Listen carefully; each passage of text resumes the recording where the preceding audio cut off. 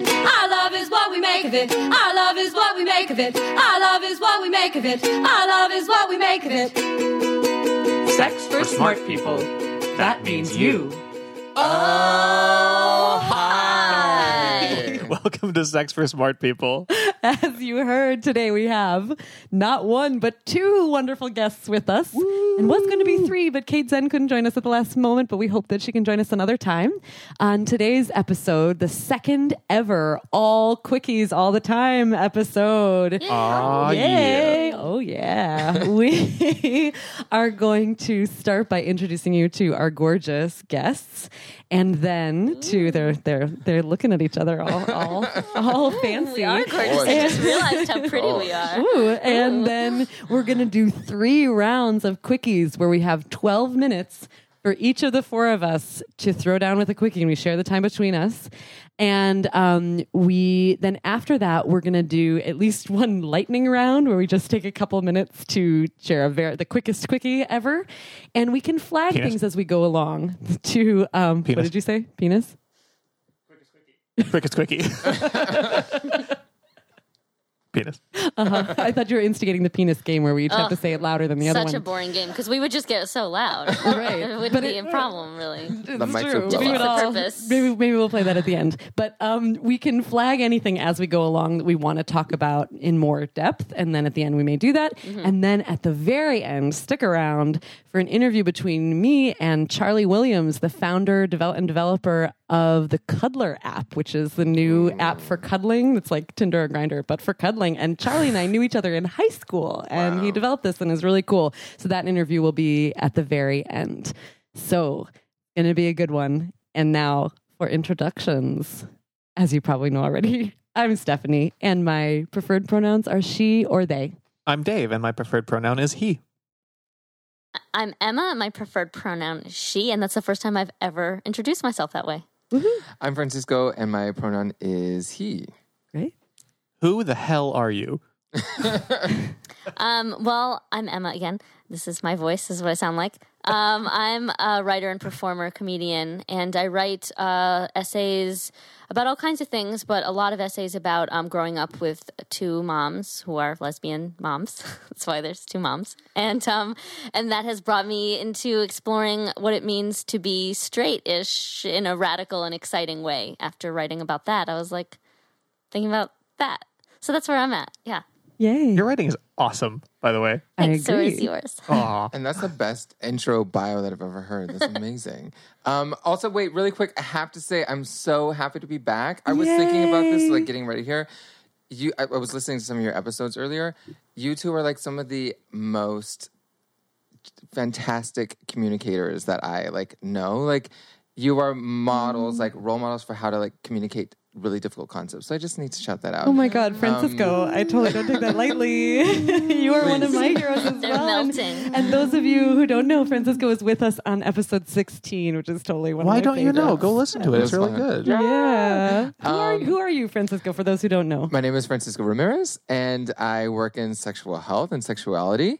I am a consultant at the United Nations for about 10 years and work all over in TV, MTV, different places on all things kind of sex and media. And even again, we recorded a game show this summer, did all sorts of fun things. So, when I do free advice, that's a lot of my work as well. So I put out a chair that says free advice, relationships, sex, Like and in dating. Union Square, In right? Union Square, Washington Square, any street, wherever it is. And people just line up and we have conversations about whatever's on their mind. So that's where I pull a lot of my kind of education from, actually, even though I have the other sort of educational background. But the biggest, most important is what I learned on the streets. Awesome. Well, thank you both so much for joining us today. Yay. And I think we should do our first toast of the episode. Please. Absolutely. Cheers. Cheers. Round 1, quickies. Yeah. Take it away, Emma. All right, so today I want to talk about making time for sex and all of the accoutrement that accompanies sex. Accoutrement, if you don't know, is a French word that means things that go with sex. So that's what I'll In French, it's called accoutrements. Yes, in French they pronounce it that way. That's true. It's a very unsexy language. So, where was I? Oh, yes. So the idea of making time for sex. So I'm kind of taking that from, well, I started thinking about it with like Shabbat, which is the Jewish idea of just chilling the fuck out, just like a day a week. I don't do that. I don't know anyone who does. And also, speaking of Judaism, this is the most holy day of the Jewish year. It's Yom Kippur, and I'm like hanging out, talking about sex and having wine. So I'm not really observing it. So you can take whatever I say about Judaism with a grain of salt. But the idea of Shabbat. Kosher salt. Kosher, thank you. You're welcome. Just I want to make Grain sure. of kosher salt. With a grain of kosher salt. But the idea of taking time away from your life is what I'm taking in my Reformed Jewish way of looking at things. That's what I want to borrow. And on Shabbat, you are in fact supposed to have sex. It's a mitzvah. That's a thing you're supposed to do. So cool. Like, that's not too hard. But one of the things I've noticed in my various hookups is that people be on their phones. I mean, obviously it's amazing. Their minds are blown. Then it's over. And then they're on their phones. I do not like that. I am always on my phone. But you should just take a damn moment. And it's part of a larger, infrastructure problem of the whole world that we're in. But I don't like that it's bleeding into sexy time. And I think, so I've had this revelation that bothers me. And I started to think, well, I want to have a sex life that really is peaceful and is separate from the rest of my life. And that led me to being like, okay, what can I do about that? And I started talking to Stephanie, doing some coaching there. And the idea of just putting some time and money into my sex life and thinking about that was like a huge stand in that direction of like, I'm going to be the change I want to see here. And, so recently, so I just had this threesome and it was really cool. And I spent a lot of time preparing and money as well, like waxing, because that's a decision that I made. And like lingerie, which costs money, and like, just, like my nails and all the things. And I felt great about it. I didn't feel the way I used to feel of like, this is stupid and why am I doing this? I felt like, no, this is my hobby. This is a thing. It's the only thing I do that's not my career and all those things. And I'm proud of this. And that's been a whole shift. And I wanted to share that because, why shouldn't it be? And I realized the only reason this wasn't always my hobby is because of stigma. The only reason I didn't realize that these things weren't just, this has always been my hobby, but I've been fighting it. I don't really watch TV. A lot of people have their favorite TV shows. Why don't I get a fucking hobby? And why shouldn't it be the funnest thing that exists for humans? So that's where I'm at. So I wanted to share that. Rock on. Cheers. Amen. Yeah, cheers to that. I'll Cheers. I'll Cheers drink to all that of for you. sure. Yay. I love my friend Amy Jo Goddard has this great post on sexuality is not a luxury, which I think that really That speaks is to. exactly I right. love that. Right. Yeah. It's not a luxury. But I think it can be, I think all of us, outside of sex, our attitude about taking time off in general as a culture. I'm speaking from like a New York perspective, and, you just feel like you got to be high achieving and going all the time. And it definitely extends into your sex life. A lot of people unwind with a book. Like, I don't care to do that, but you got to unwind somehow. So this is how I've chosen to do that. Cheers. Awesome. It's really hard to follow I'm getting groovy to get groovy. That's a really good quickie. What? Oh, yeah. Well done. Oh, well, thanks. Fantastic. Yeah. I'd like to I was going to start with something that was kind of depressing, but now I think I'm going to go with one that I think is a little bit more joyful. I trust your judgment. Yeah, which is that the astronaut Chris Hadfield recently, and I saw this posted by Radiolab, was doing a CBC question and answer period, and somebody emailed in, "Hello, Commander Hadfield. For the past year and a half, my 5-year-old son goes to bed worried, sometimes in tears. He is worried about the Voyager interstellar spacecraft, the fact that it is out there all by itself. He wants it to come home to be safe. What do we tell him?" Oh my gosh. So Chris Hadfield actually called this kid and talked him through it. And it's just it was a lesson to me as well. I really needed to hear it. But one of the things he said when the kid asked, what happens if Voyager breaks and no one's there to fix it? And Hadfield said, "It's been going for a long, long time, almost my whole life. It's a very tough little spaceship and it knows what it's doing. And it's not worried about breaking down and having somebody fixing it. It's worried about exploring. The purpose of exploring is not to worry about maybe breaking down and being fixed. The purpose of exploring is finding new things and discovering and then telling people what you saw. And that's what Voyager is doing. It's loving life. It might have been safer for it to just stay home and stay inside a building, but then it would have been sad forever because it never would have done its purpose. It never would have discovered things. It's all a wonderful story of great discovery and success, and it couldn't have happened if Voyager hadn't been brave. Oh, OMG. I know. That makes me want to do anal. But sort of. It's I feel like a lot of the time I govern my choices or my ideas or my actions out of fear, and I realize it's totally anthropomorphizing a satellite, but that I think that's true if you're Voyager or if you're existing as a human being today, which is that yes, it would be safer to stay home and hide, and that's nowhere near as interesting or as beautiful or as cool as what you could be doing. So make your decisions based out of love, not out of fear. Thank you. Thank you, Voyager, wherever you are. Voyager. Oh, Dave. Love that. Just went to church. Oh, it's my turn. And last time, some of you know, presented or tortured you with Oh, Jesus. the 9 Taoist thrusts. Did they invent a 10th one since then? No, but I do have 10 of something. This is kind of in the spirit of that. I am so annoyed by like all those lists of like all these things that will make you great in bed. Like the list that Cosmo has that like who knows, like maybe some of them have truth to them, but it's basically just clickbait.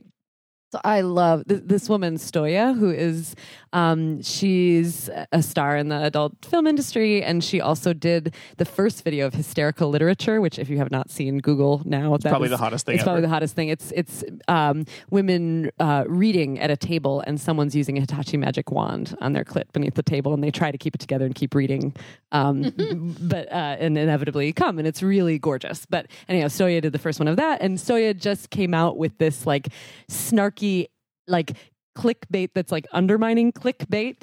10 mind-blowing sex tips by Stoya. Okay. So some of these I really dig, and some of them don't do anything for me, but I want to share them with you. The first one I really dig. Number 1, put an Altoid in your mouth.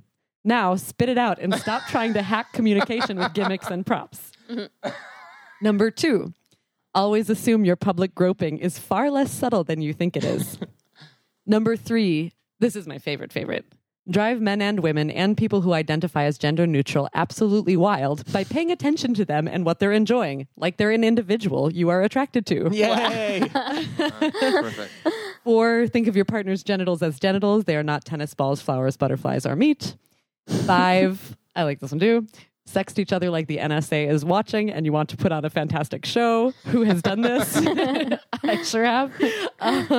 Number 6, mixing food with sex can be fun. It can also cause a yeast infection. Yes. Weigh the risks. That's a great point. Number 7, trying too hard is really sexy. So make sure to devote 2 hours a week to memorizing and practicing complex new sexual routines. Which, like, honestly, I can't tell if that's snarky or earnest. This whole thing is riding in between. Like, Right. I do think that, like, putting effort into sex, as you said, is really sexy. Yeah. But number 8, if you feel like your partner is losing interest or hiding things from you, skip the cyber stalking and douse yourself Carrie style in chocolate syrup. Number 9, remember that testicles, earlobes, labia, and eyelids are delicate. If you're going to yank, bite, pull, or abuse any of these body parts with a fork, please proceed with caution and talk about it first. And number 10, which takes the cake and is really like what I'm all about, is there's a difference between having sex with your partner and having sex at them. Do the first one. Holler. Wow. So thank you, Awesome. Stoya, for Thank that. you, Stoya. Anti-clickbait. Awesome. So my quickie was stolen by Emma, but in a very consensual, fabulous way. Great minds think alike. Yeah. So I'm all about like making time for sex. And what I want to just sound off on is actually, how do you make that actually happen if you're somebody who's like running around bananas, super busy? So what I decided, this was actually brought on by some new sheets that I got. I was basically, here's what happened. Basically, I realized that I talk about sex 24/7, and I never have it, essentially. I mean, solo, absolutely, yes. But like partnered, rarely, because I'm so busy. So I was like, how do I turn this around? And I was like, I've got to get new sheets. Well, new sheets turned into like new comforter, new pillows because everybody needs great pillows during sex, etc. Erotica for the walls, yada yada yada. Lighting for the erotica. Everything happened, and then I was like, but I'm still not having sex. What's wrong? So this is like my plea to the busy people of the world and audience here is to make a Google Calendar that is specific for sex. So I can actually show the people in this room and maybe tweet like a, blurred out image of like what it sort of looks like. But actually I have a Google Calendar that I send invites to people so they know it's time. It's like, it's Friday at like 8:15, which I think is a fantastic time to have sex because you could have had dinner, you could still have dinner at 10 o'clock, whatever.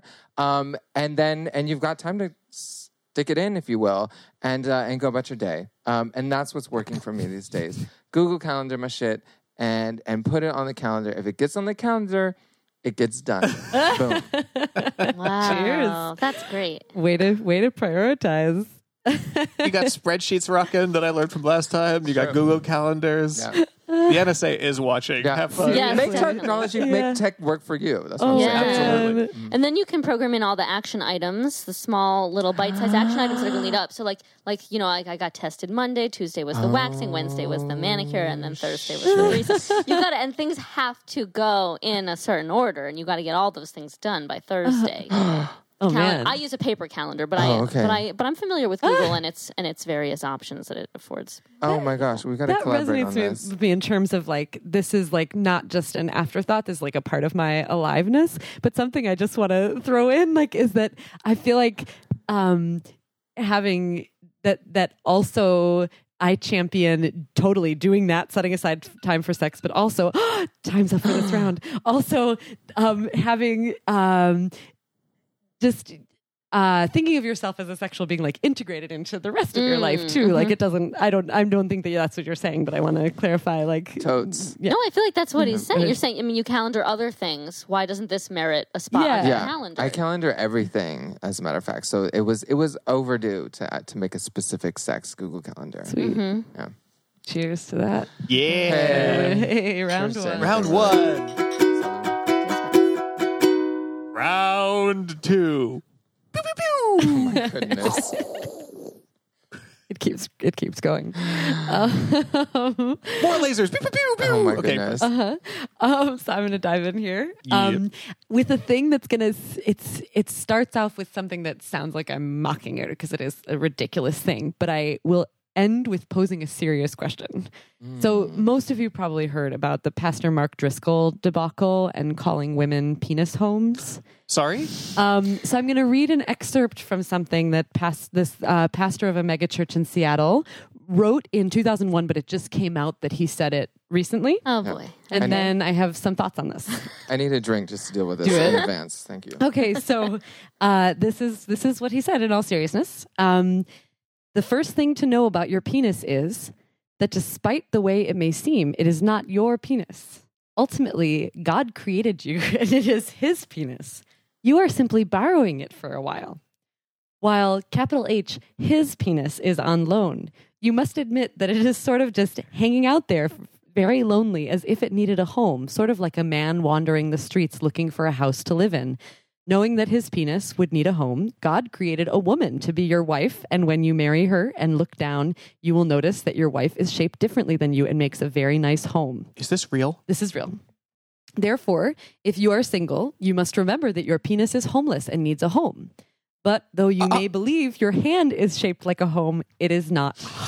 And though women other than your wife may look like a home, to rest there would be breaking into another man's house. What? No way! And if you look at a man, it is quite obvious that what a homeless man does not need is another man without a home. Oh no. So yes. Totally, yes.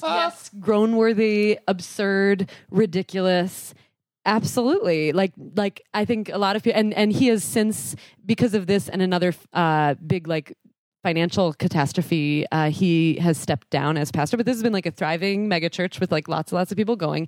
And so obviously this, thinking of women as like somebody's future wife, not, that's like, it's atrocious. But also part of me thinks that he just kind of like lays bare what a lot of people actually think, but he's just saying it out there. And that's part of my point, is that I actually think is like when I was growing up super Christian, and like I got such great things from that upbringing too, like my commitment to community and compassion, and like there were wonderful, wonderful things about my religious upbringing. But in terms of like the sexual shame stuff, I absolutely, I prayed for my future husband every single night.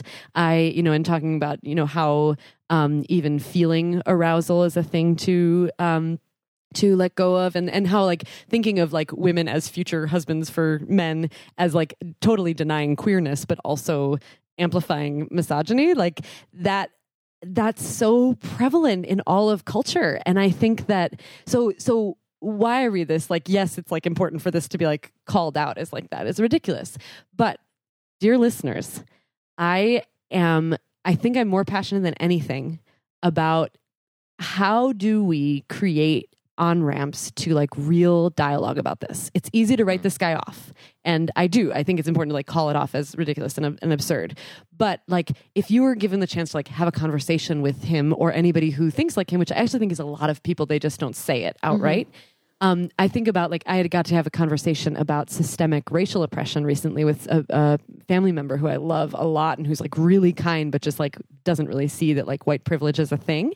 And so we started talking about like pantyhose and Band-Aids being nude colored, as in like beige colored, and how that, there are a lot of people who feel invisible by that because their nude is not beige. And so like that to me is like a great example about how to just like have just like an open, welcoming, like beginning of a conversation that like this family member that I was talking to was like, oh my God, I've never seen it that way before. When it comes to things like misogyny, rape culture, patriarchy, and these attitudes that are, I think, unfortunately, like more prevalent than a lot of people would like to admit. And Mark Driscoll just happened to say them in like a totally absurd, over the top way. Like, I honestly struggle with like, where to even begin? Where do we start these conversations? I think it might be more important than anything. And I would like to like pose a poll to the listeners if you have ideas about this. And I would love to keep talking about this as we go.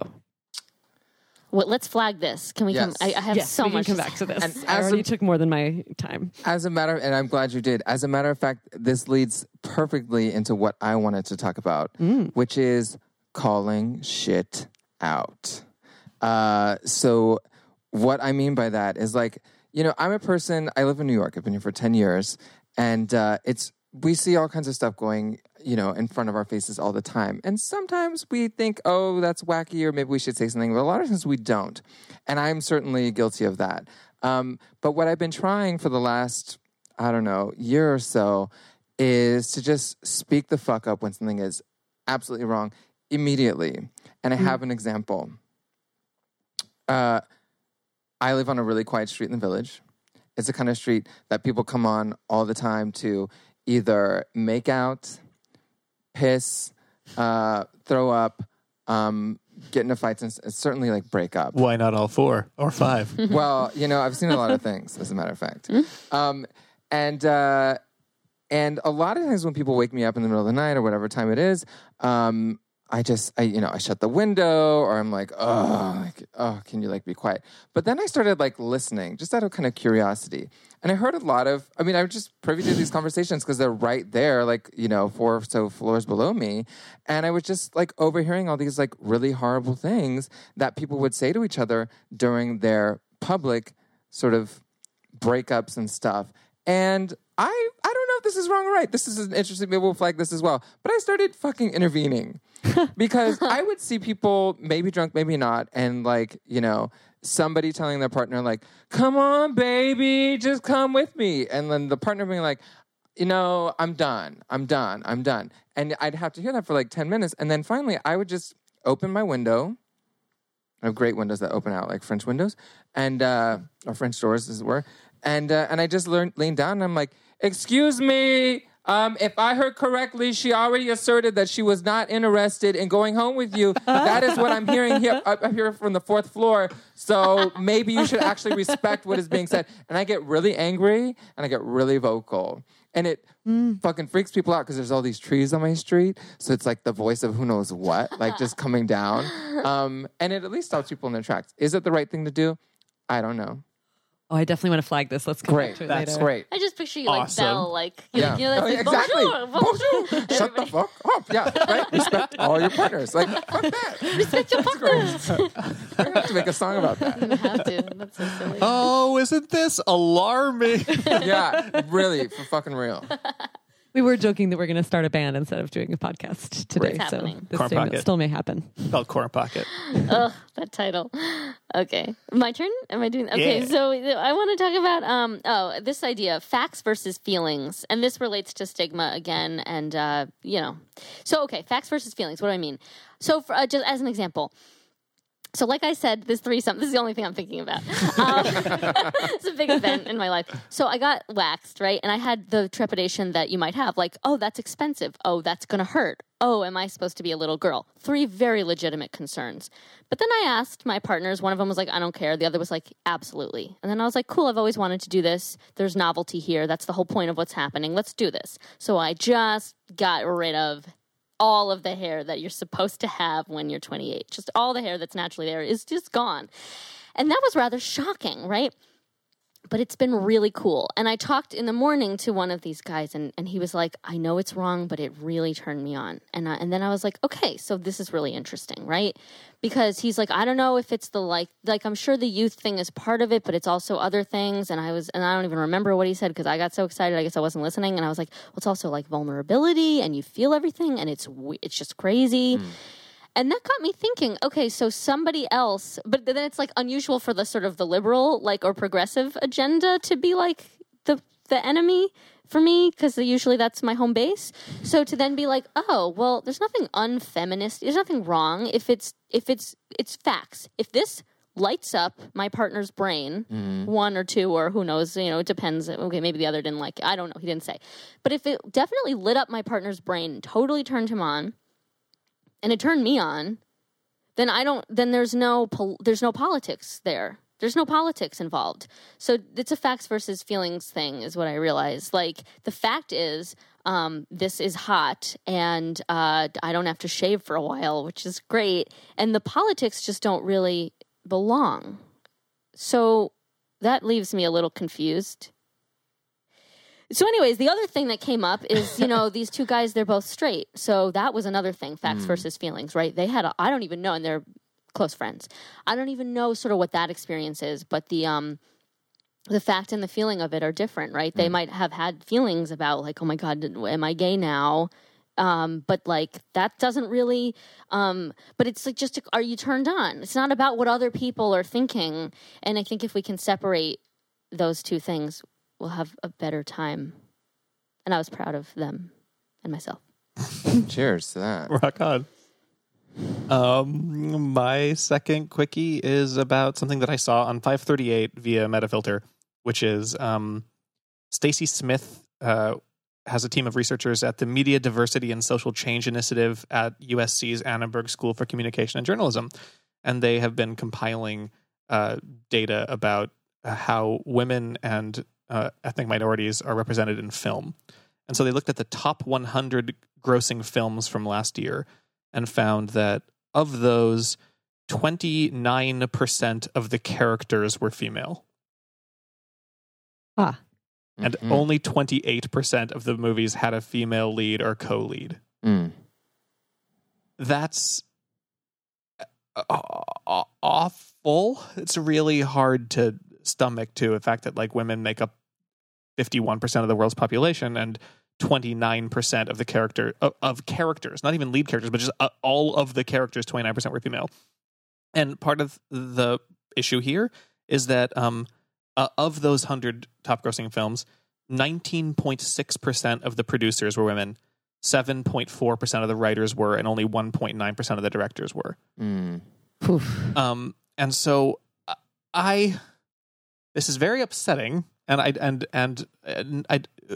don't really know what to do about it, other than potentially saying, like, if you are a creator of art, cut that shit out, and maybe we should start like boycotting films that don't pass the Bechdel test, even on a small level of being like, no, you have to write movies that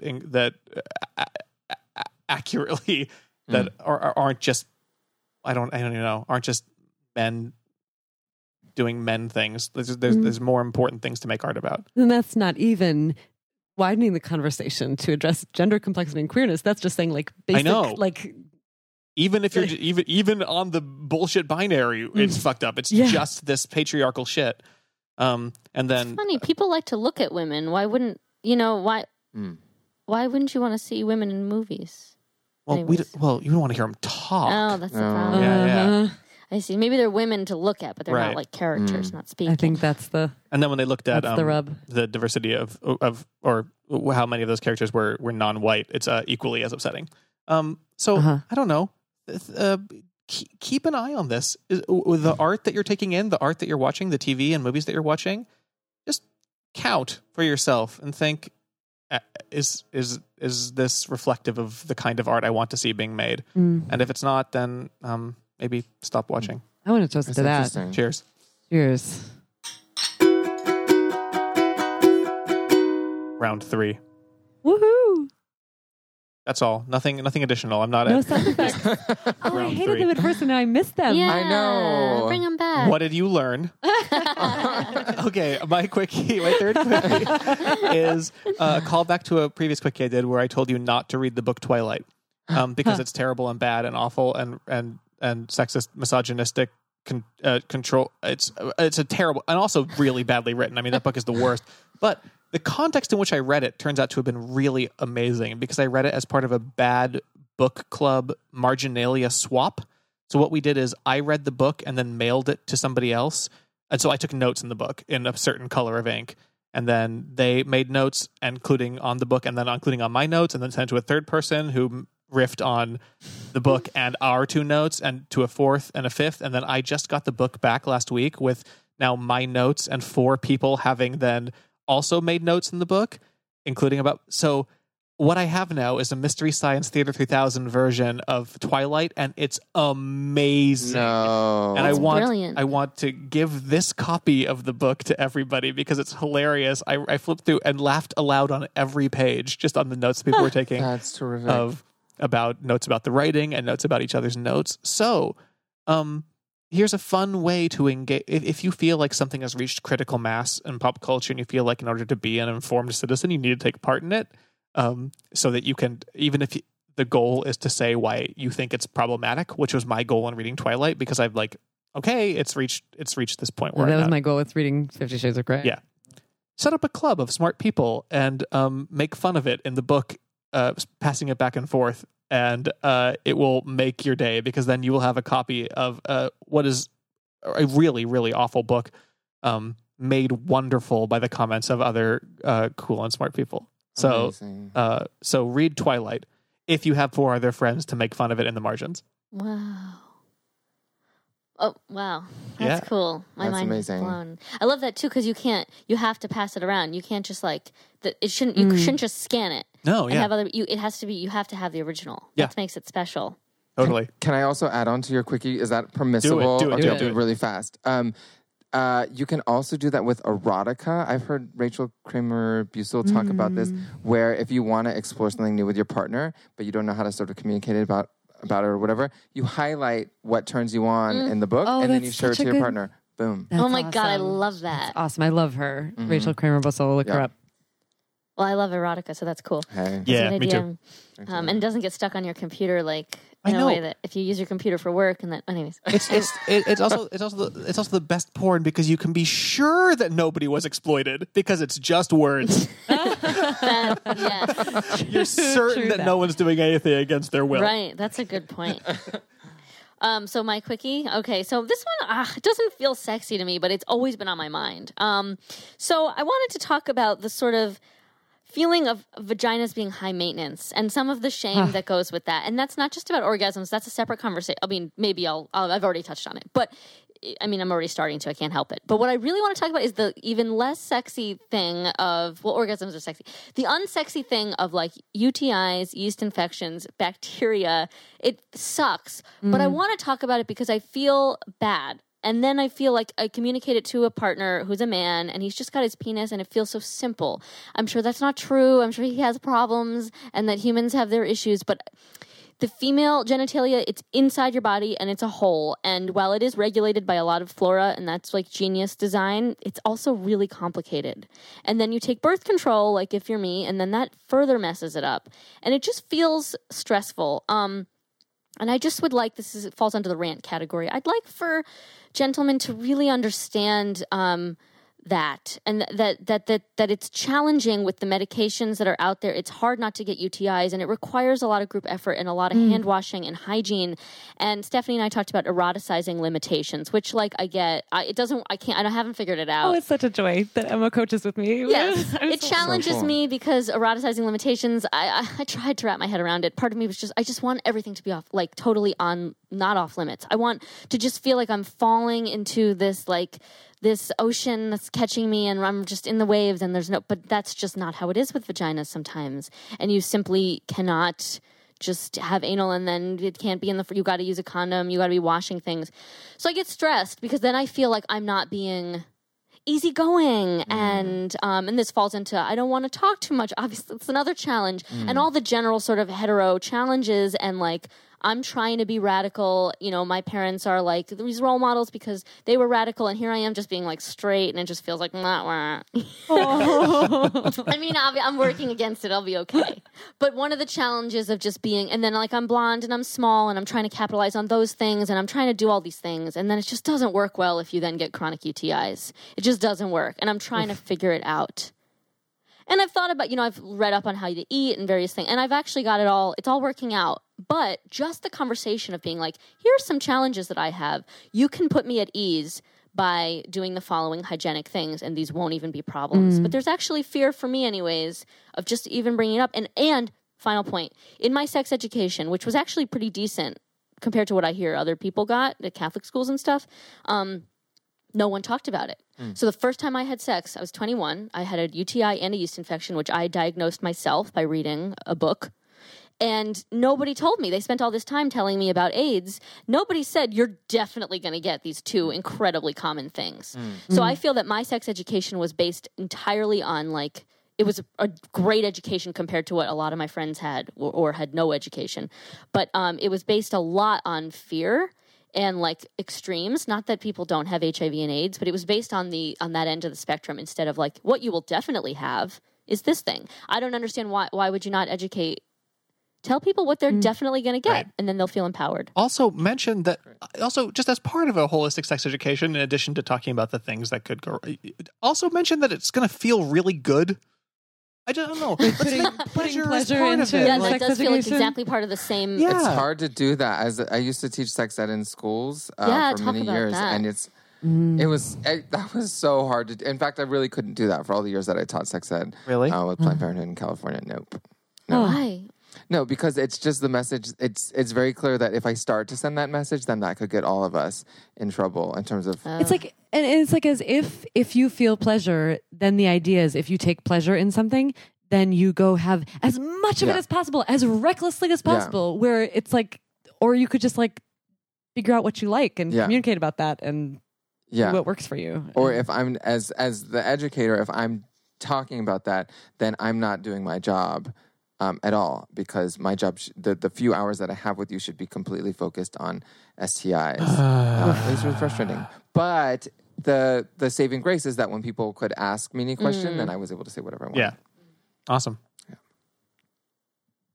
Oh my gosh, now it's my turn to your give a turn. quickie. Yeah. Boom, that's how this works. It's so fast. So I wanted to talk about pubes, but I'm just going to co-sign everything Emma said because it was amazing. I'm just going to go into like a quick rant on like finding out what like works for you and experimenting and dropping all inhibitions, people. Because like, look, I grew up in California, Northern California, grew up around all sorts of like leather daddies and whatnot. And I never had like a hate or anything. I was always like, that's interesting. Like, why, what's this interest in like leather and hanky coats, yada, yada, yada. I was like, I don't think I'll ever do that ever. Obviously, completely wrong. Because now I am like mage into puppy play, and it's like totally my thing. Thank you very much. I don't know what that Nor is. do I. Oh, great. So, yay, puppies! You're not. Roof, roof, roof. So, puppy play is kind of broad. It's basically, this is going to be a horrible definition for all the puppy play like experts on listening, but essentially somebody kind of taking the role of a dog, maybe interacting with another person who could be a dog, who could be a companion of dogs or an owner of dogs. In my case, I own a kennel. Thank you very much. Kennel. Hey. And you know, there's, I mean, the classic, if you sort of Google image puppy play, you will see the classic hood and maybe like a full like leather outfit. But I've actually done a lot of puppy play this year that doesn't involve hoods. In fact, like not at all, but involves certainly playing fetch, lots of dog bones, lots of innuendos about bones. I want to interject that when I Yeah. first, before I knew that puppy play is one of the things that I'm into, like I was like, wait, but I don't sexualize dogs. Like Thank that's you. not, but it's so, for me, I find it's like it's all about the power dynamic. Yes, Not absolutely. about the like sexualization of animals. And you know what's beautiful for me about it is it's not only just the power, but like one of my newer sort of like understanding about my own sexuality is how I can enjoy my sexuality in a non-sexual, traditionally sexual way. So like I had a guy in my bed recently and like I was just like kissing him and he was freaking out and it was amazing. And I was like, this isn't sexual, but it's like the most sexual thing that we've been doing. And like my relationship with some of my dogs is so nurturing and it's just about that nurturing experience. It's, you know, it's not about like fucking a dog in the ass. It's about like patting him on his head and stroking him when he does And well. him pleasing you. Yeah. And him wagging his little tail, butt plug thing. You know, like that's what it's about. So, end of story. Try something new that you've always thought like, wait, no.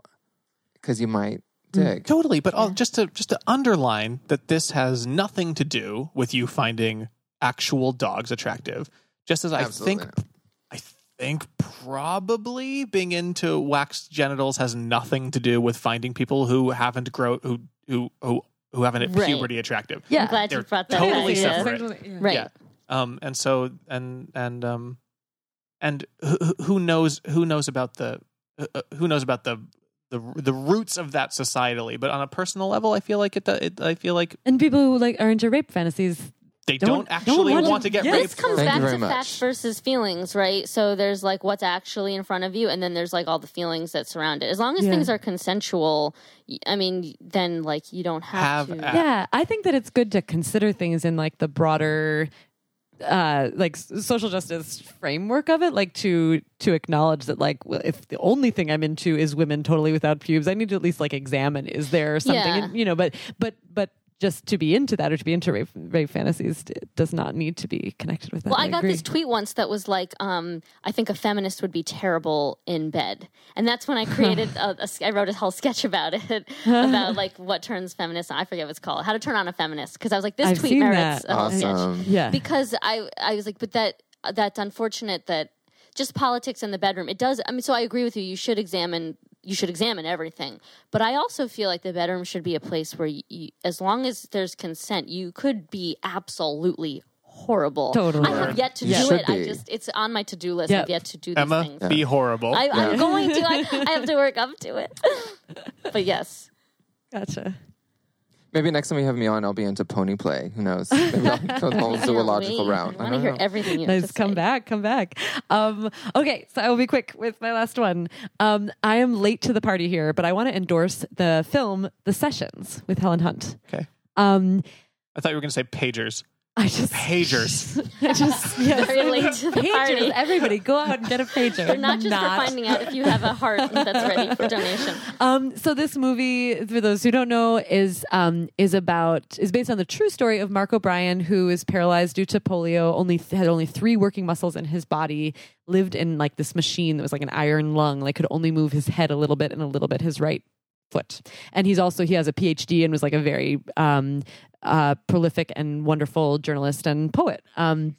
So one, we need to talk about sex with disability more. That's just a thing culturally that we need to do. But this film, so first and foremost, why I love this film is that as the person who's very dear to me, who I watched it with, really beautifully observed, everyone in the film, not just the person playing Mark O'Brien, but like the person even who has like a 30-second cameo pushing him in his stretcher down the street, or everybody in the film is a full-fledged human being. And that is so hard to do. And so yes, I would call it like a sex positive film, but a lot of people think of like sex positive as like, go have all the sex all the time, which like, I think that like, for individuals who are asexual, like rocking that as like identity and like, that's what works for me. Like that is a total sex positive way to be, with like, even sex isn't on the agenda, but it's coming from a place of wholeness. And so,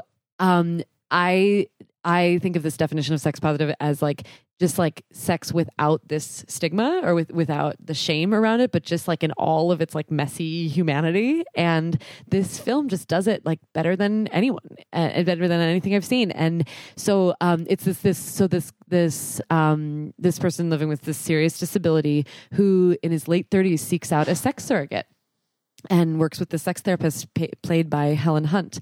And it's just so good on so many levels. Again, engaging with sex with disability, talking about sex work in a wonderful way. Like Helen Hunt plays the character who, she's a sex therapist, and Mark O'Brien is asking, well, what's the difference between you and a prostitute? And like feeling kind of uncomfortable with that. And she says, well, a prostitute wants your return business where I will only do 6 sessions. And my thing is to kind of like bring you to a point of healing. And like, that's just such a beautiful way, like without shaming sex work, but just to say, yep, that's a business and this is like a healing. And I know there can be gradations in between that too, but it just portrays so much of that stuff that's so tough to talk about in just a full on, like in all the gorgeousness and messiness of like real humans. And the only thing it leaves out, it's based on this article called My Time with This. I need to relook up the title of it, My Time with a Sex Surrogate by Mark O'Brien.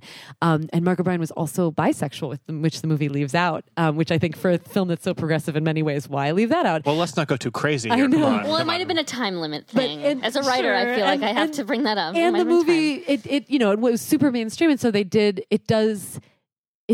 it starts off very understated, which I love, and then it gets a little like sentimental in ways that aren't true to the story, in ways that I didn't totally appreciate. But just overall, I think that it's just one of the best things that I've seen. That's like a very mainstream cultural thing that is like truly sex positive in the very deep sense of the word. And I highly recommend it, and I would love to talk about it with anybody who has seen it or does see it. Right on. Bonus round, cross-examination. Wow. Oh, wow. Your best yet. Whoa, we're at the club. Okay. We were going to do a lightning round, but we decided we'd rather go deeper. And with some of the I stuff brought back that the sound effects. I'm just letting you know. Screw That I was noticed. great. And I Good did notice that. Oh my Is that gosh, what it's that like was? it's like I'm at the tunnel in the 90s. Yeah. So, where do you guys want to go deeper? We flagged the whole like when do you listen versus when do you call out thing. Yeah, which I'm feels interested in very that because powerful. I too. know what I said was contentious in the sense that like, you know, I want to intervene and I sometimes do on like the 6 train and like the 1 train or whatever train I'm riding. But then other times I'm like, wait, what's my place? And I don't know what's right. I have this question too, and part of my question is, and I've sort of started asking this, which is that I totally trust and believe that my female-bodied friends are harassed all the time because they tell me that it's true, and I rarely see it because if I'm there, it doesn't happen. Which is so fascinating. But my question is, I have on occasion seen it, and as a like cis straight white dude trying to approach things from a place of like a wider social justice framework, which is that does my responsibility to call out misogyny where I see it trump my intense desire to not be a white dude telling non-white dudes how to act?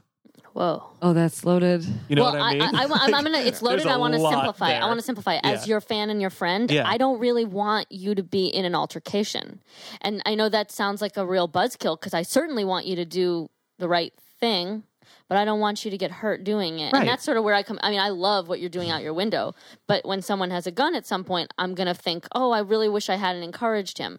So Right, but like, yeah, but I agree, but part of it is if it was somebody that I perceived as white, I'd be totally comfortable calling them out for misogyny. If it's somebody I don't perceive as white, it would be a Yeah, harder there's that choice layer because then too. there's another social justice thing. And I've seen it happen from because just in general, men are terrible. I have seen it when I have seen it happen across every sort of measure you can have, right? That that intersectionality element where like there are race and class dynamics and all of this as well too, and it just makes it so huge. Like I really struggle with when to. I think of like listening as like a sort of moral code, but that has friction against like when am I like. When are the times when I'm like really certain that I am right? Like we cannot stand for this. This must be called out. Yeah. So there's that, but then there's also like efficacy, like what works, like what's gonna. So I do like respond positively to you calling out the window. I actually think like that just feels, throws an absurdity, even if like their minds aren't changed. It throws an absurdity into the moment that feels really valuable. Like it's gonna shake things up. Also, Totally agree. cost benefit analysis. You're far enough away. Yeah, Totally I always think Part about of that. it. But I also think like what is going to invite someone into thinking more deeply rather than just feeling defensive or rather than just totally shutting down. And I think like sometimes it's okay to ask people to like be defensive or totally shut down. Like there are things, I don't know what they are. I don't always know that I'm right about them, that are like just that atrocious. Like this just needs to stop. Nobody needs to like understand it or like talk about their feelings. Like this just needs to stop. So I'm not saying that never happens. I just say I really struggle where that line is. And I often want to encourage the world to push that line a little farther out. That when, to think about like de-escalation and inviting people into like really consider deeply what's going on, rather than just saying you're an asshole, go away. Because you're an asshole, go away means that defense, they're going to go up, probably going to be an asshole next time. Whereas like, what are the things? And I guess this is the thing where like really I care about this more than anything in life. And I feel like I stumble at it all the time and I don't know what I'm doing. Like in terms of like, I like to think about like how can there be like really deep and powerful invitations to like, to wider thinking about something that like that used to be like invisible, be it race privilege, class privilege, misogyny, any of this stuff. And so, I guess that's why when I brought up the Mark Driscoll thing, like that's an honest question that like I'm just thinking about a lot. Like it's easy to write Mark Driscoll off and just be like, oh Christ, what an asshole. Like, and there's a level of that's really true. Like I want to call that out, but then it's like what if anything would like really like resonate with Mark Driscoll in a way that like he would, I guess, see the error of his ways, but that betrays that like I'm coming from a place that I'm thinking, oh, I'm capital R right, which that's tricky too. You may not be capital R right, but he's capital W wrong. Let's be clear about but he's that. also provided a valuable service by being honest from within his own brain. He's allowed you to then have this whole epiphany or whatever you're in the middle of. So I mean, he's done a service in that way, and that's sort of, to me, that's part of the listening thing, is like people who speak honestly are, whether they're saying things you like or not, are doing you a service. So even if he's said a thing that you want to totally write off, his saying a thing that you want to totally write off leads you to the next podcast or thing that you write that furthers your work. I think that's part of what I was responding to, that I think a lot of people think the things that Mark Driscoll wrote, but he said it. He's a little bit of a hero then, even if he's an asshole, because he's doing the thing that, I mean, people being totally quiet, they're not moving anybody forward. I mean, I'm not saying that people who are misogynistic and racist and all the things are great, but they do take you forward if you then come up with, if you're I mean, that tweet I got made me make a thing. The world has not changed, but if that tweet hadn't happened, that person had been quiet, that's not good I think either. that when conducting and music directing, leading music rehearsals, I often say, like, if you don't know the right note, sing so loud. Exactly. Then we'll know. Like, if you're going to make a mistake, make a bold mistake, because if you're singing quietly and we can't catch it, then when are we going to fix it? Like, when are we Sectionals. Hear each other? Oh man. Comes up in improv too. If you have two different ideas, two people come out, they each do their scene. They do what they think the scene is, and what the scene actually is the middle point between the two. You don't want to have two people come out and decide, oh, just one of us is right. That's where the comedy comes from, is the counterpoint of those two different ideas. Yes, David but McGee. if you're talking about difficult things such as whether or not women are penis homes, I feel like maybe err on the side of humility.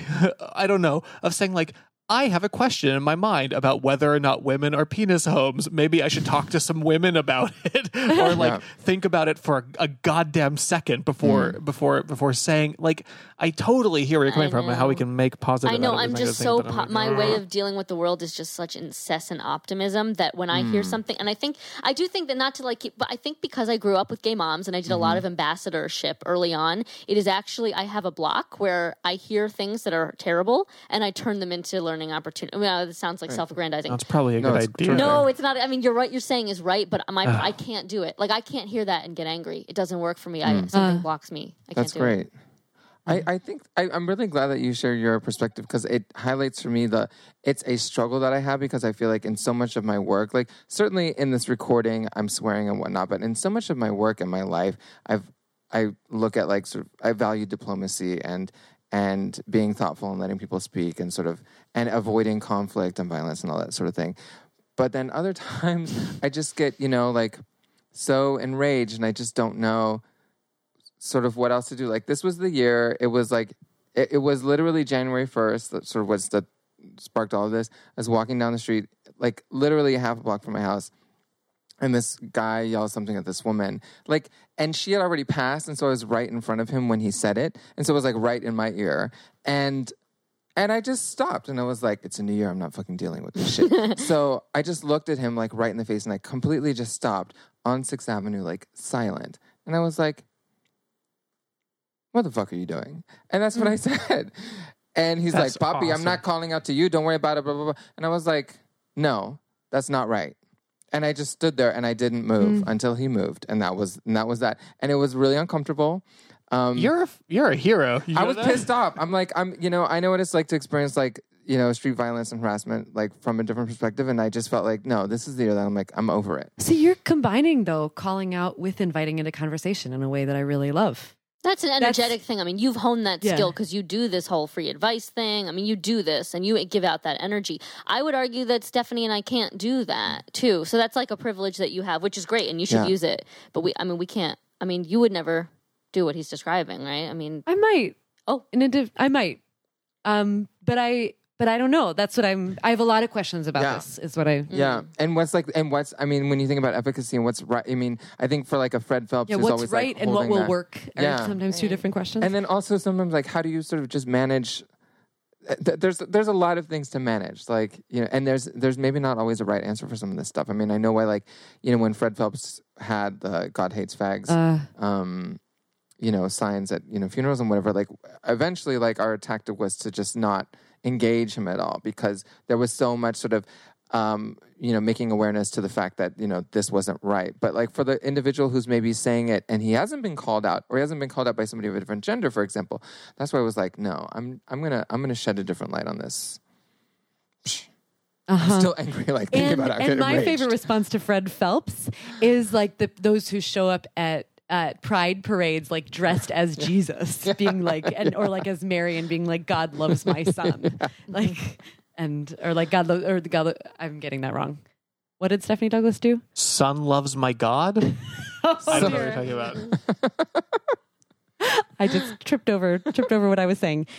Calling people out in a playful way sometimes can be, and I've seen this Right. done with Fred Phelps, but I need to look up the way that this was done. And well, it's humor not the is way that I said. magical for that kind of thing. That's the best way. I had a roommate in college freshman year who was Catholic, and we fought a lot about abortion, and that was the most valuable thing. I mean, I'm so glad she was put in my life, and now we're best friends, and we still don't agree.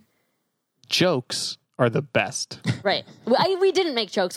She cried a lot, and we fought, But in the end, I made her laugh other times, so it sort of won out. But you're listening. It was good. It was good that we didn't agree. I valued it. I still value it. Listeners, this is sticky territory. Please let us know As what you quickies think. often are. Yes, as quickies often are. Very sticky. About this, about anything and everything. We love hearing from you. Send us your thoughts, questions, objections, ideas at any time. I love you. Yes, particularly you listening to this right now.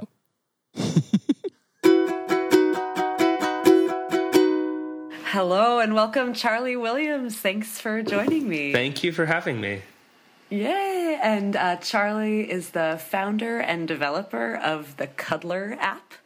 Charlie, will you give a short description of it just in case people aren't already aware of it? Yeah, sure. So Cuddler is a new app for when you just want a hug or a cuddle. It is, a bit like Tinder or Grindr, which I'm sure I don't have to explain, but it is not a dating app. It is for when you want some physical intimacy without any pressure for it to be sexual or for it to be kind of a date that you have to, there's a whole bunch of stuff that goes with dates. And so the idea is that it connects people near you, or connects you with somebody near you, for a sort of spontaneous, platonic bit of nice physicality, and then you go your separate ways.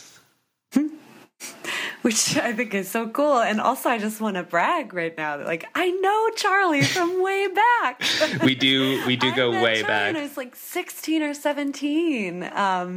That was a long time ago, like 15 or 16 years ago. And we worked together at the Ravinia Festival in Chicago. And then Charlie was the pianist for my senior recital in high school. Oh, God, yeah. We stayed in touch and been great friends. And I've just long been such a fan of you and your brain, Charlie, and all of your ideas. Yeah, and it's so and cool likewise. to see then this idea get really huge, and that you have created and also been handed megaphones to talk about intimacy and how we look at and talk about intimacy. And I'm so excited for you and proud to know you. Well, thank you. That's really flattering. And that's been a really kind of unexpected part of this, is that it got huge sort of right away when we put it out. And that was kind of like, the good part is that I'm getting to have this conversation like we're having with lots and lots of people, and hopefully we'll get to continue having it about what does it mean to be close to people? What does intimacy mean? How does that fit into our lives? How does, a lot of people have never considered the idea that you could be in a relationship and have a cuddle with someone else, that is, so those sorts of conversations are really great to be able to have. The other side of it is that as I sort of said to you when we were chatting, we kind of thought, I imagined releasing it and getting like maybe 10 downloads and then maybe like 15 the next week, and having to work really hard to get people to hear about it. And so having so many people download it has been, it's a great challenge, but it means that like when there's a bug in the app, I don't get an email or 10 emails. I get hundreds of emails saying, hey, this thing doesn't work. And so it's been exciting, but also just really intense, getting, because people are asking for all sorts of things, many of which, a few of which are insane, but most of which are really good things. And just trying to get them all in as quickly as possible. And I think, it's just clear that you've tapped into something that people are really hungry for. It does seem like it's like touched a cultural nerve.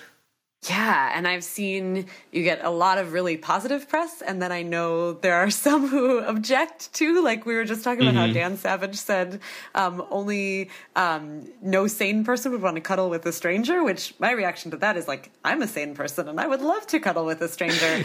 But what would you, like, if you were given the opportunity to like directly talk to Dan Savage about that or address that, what would you say to somebody who believes that? First of all, I would say, I love you, Dan. You have helped everybody so much. I really think Dan Savage is one of the people doing the most good in the world. That said, I do too. I get the critiques of him.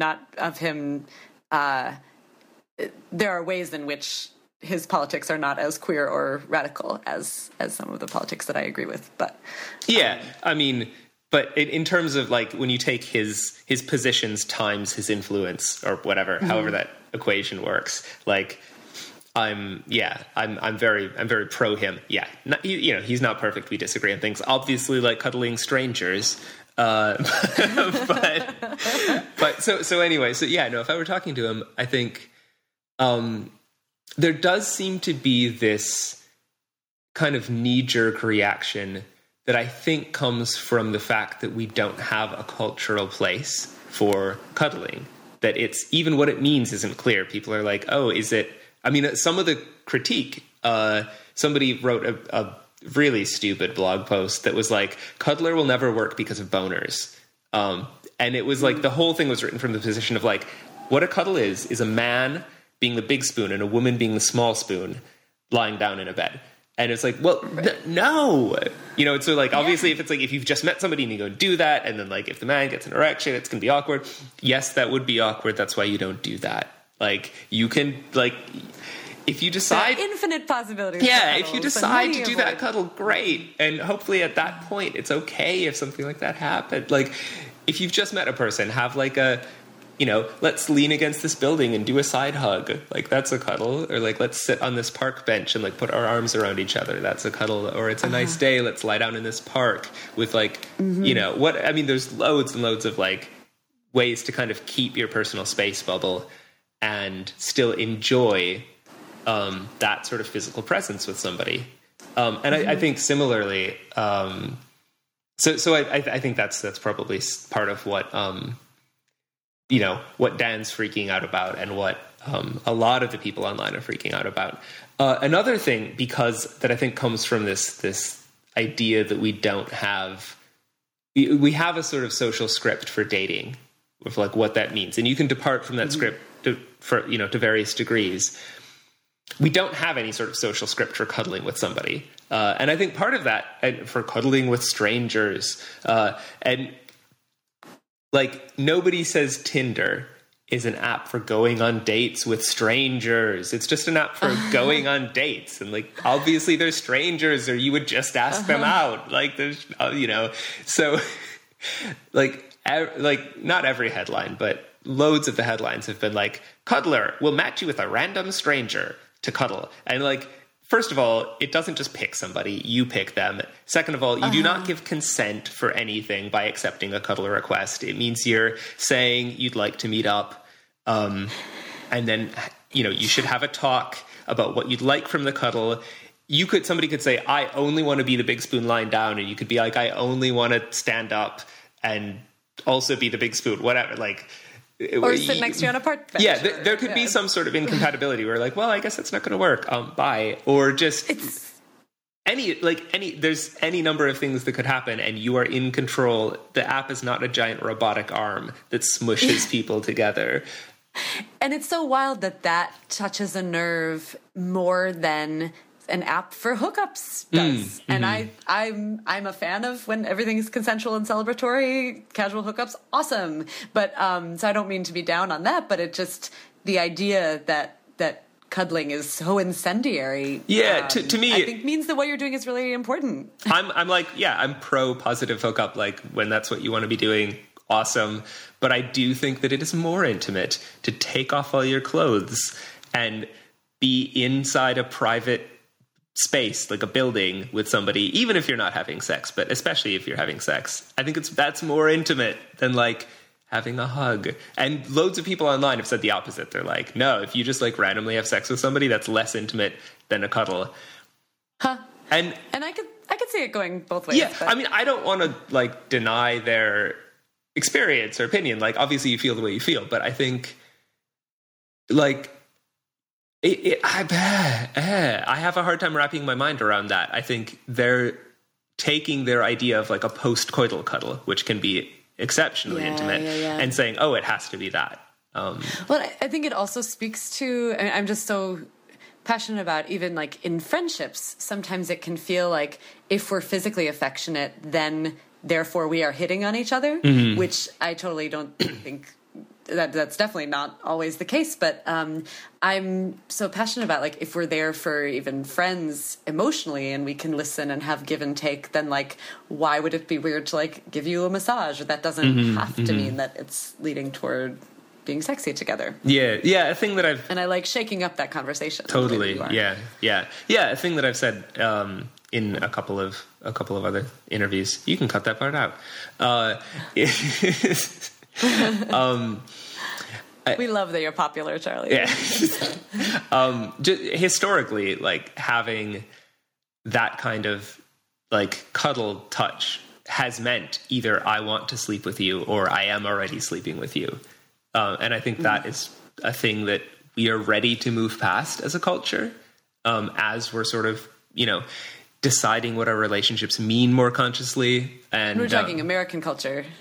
I guess I mean like Western culture. I mean the sort of our culture where if you're like if you're a British person listening to this, you're like, and if you're like a French person, you're like, you guys are a bit hung up on this monogamy thing, but and if you're like, I don't know enough about sex around the world to know sort of who I'm including in this we. I'm assuming that there are cultures in which this kind of physical intimacy works very differently, but I'm not going to claim that I'm the sort of, I lived in America for most of my life. It's like that there. I live in Britain now. It's like that here.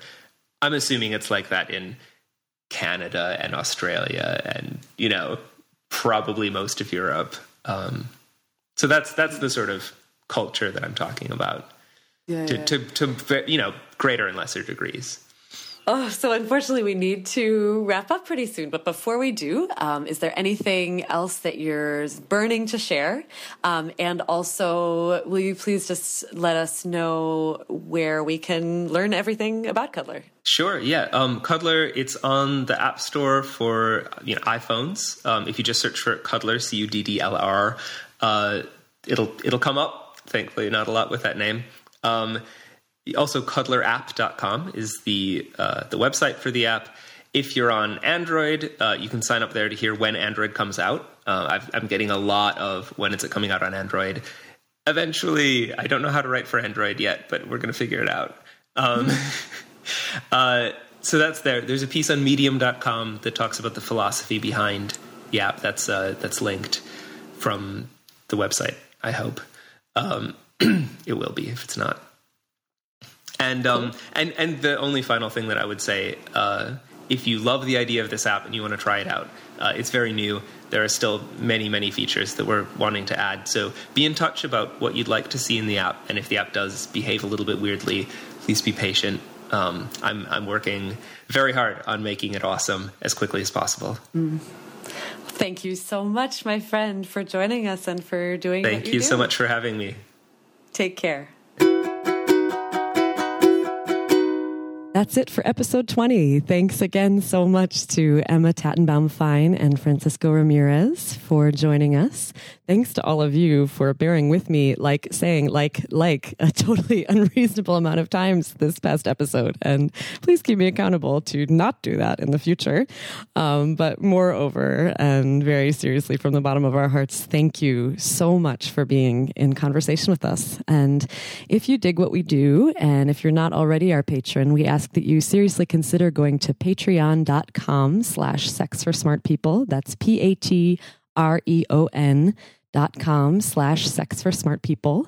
And there you'll find how to pledge 25 cents or $1 or $2 or $5 per episode or whatever is doable for you.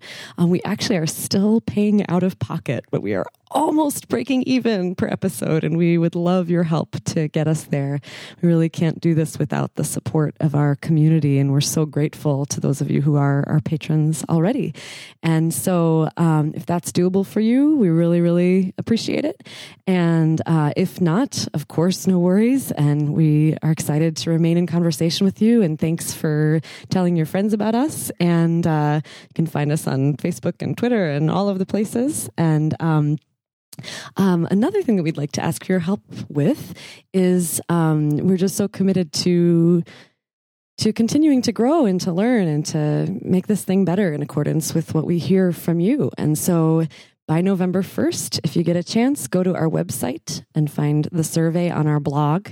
It'll take you less than 5 minutes, and we would really love to hear from you. We want to hear from you at any time about everything, but specifically in this formal way will really help us as we shape where we go from here. And speaking of where we go from here, on our next episode, I'm thrilled that we'll have Miri Mogilevsky with us. She is a brilliant writer and blogger. She writes about all kinds of things, ranging from social justice, psychology, mental health, gender, and sexuality. And I personally just am kind of a super fan of her writing, and I'm kind of giddy that we get to have a long dialogue with Miri. And so I think it's going to be a great one, and we look forward to seeing you next time on Sex for Smart People. Consensual power play is the sexiest. To the person listening to this podcast who looks in the mirror and thinks, am I sometimes sexy? I don't know. I kind of have body issues. My body's kind of weird. You are the sexiest.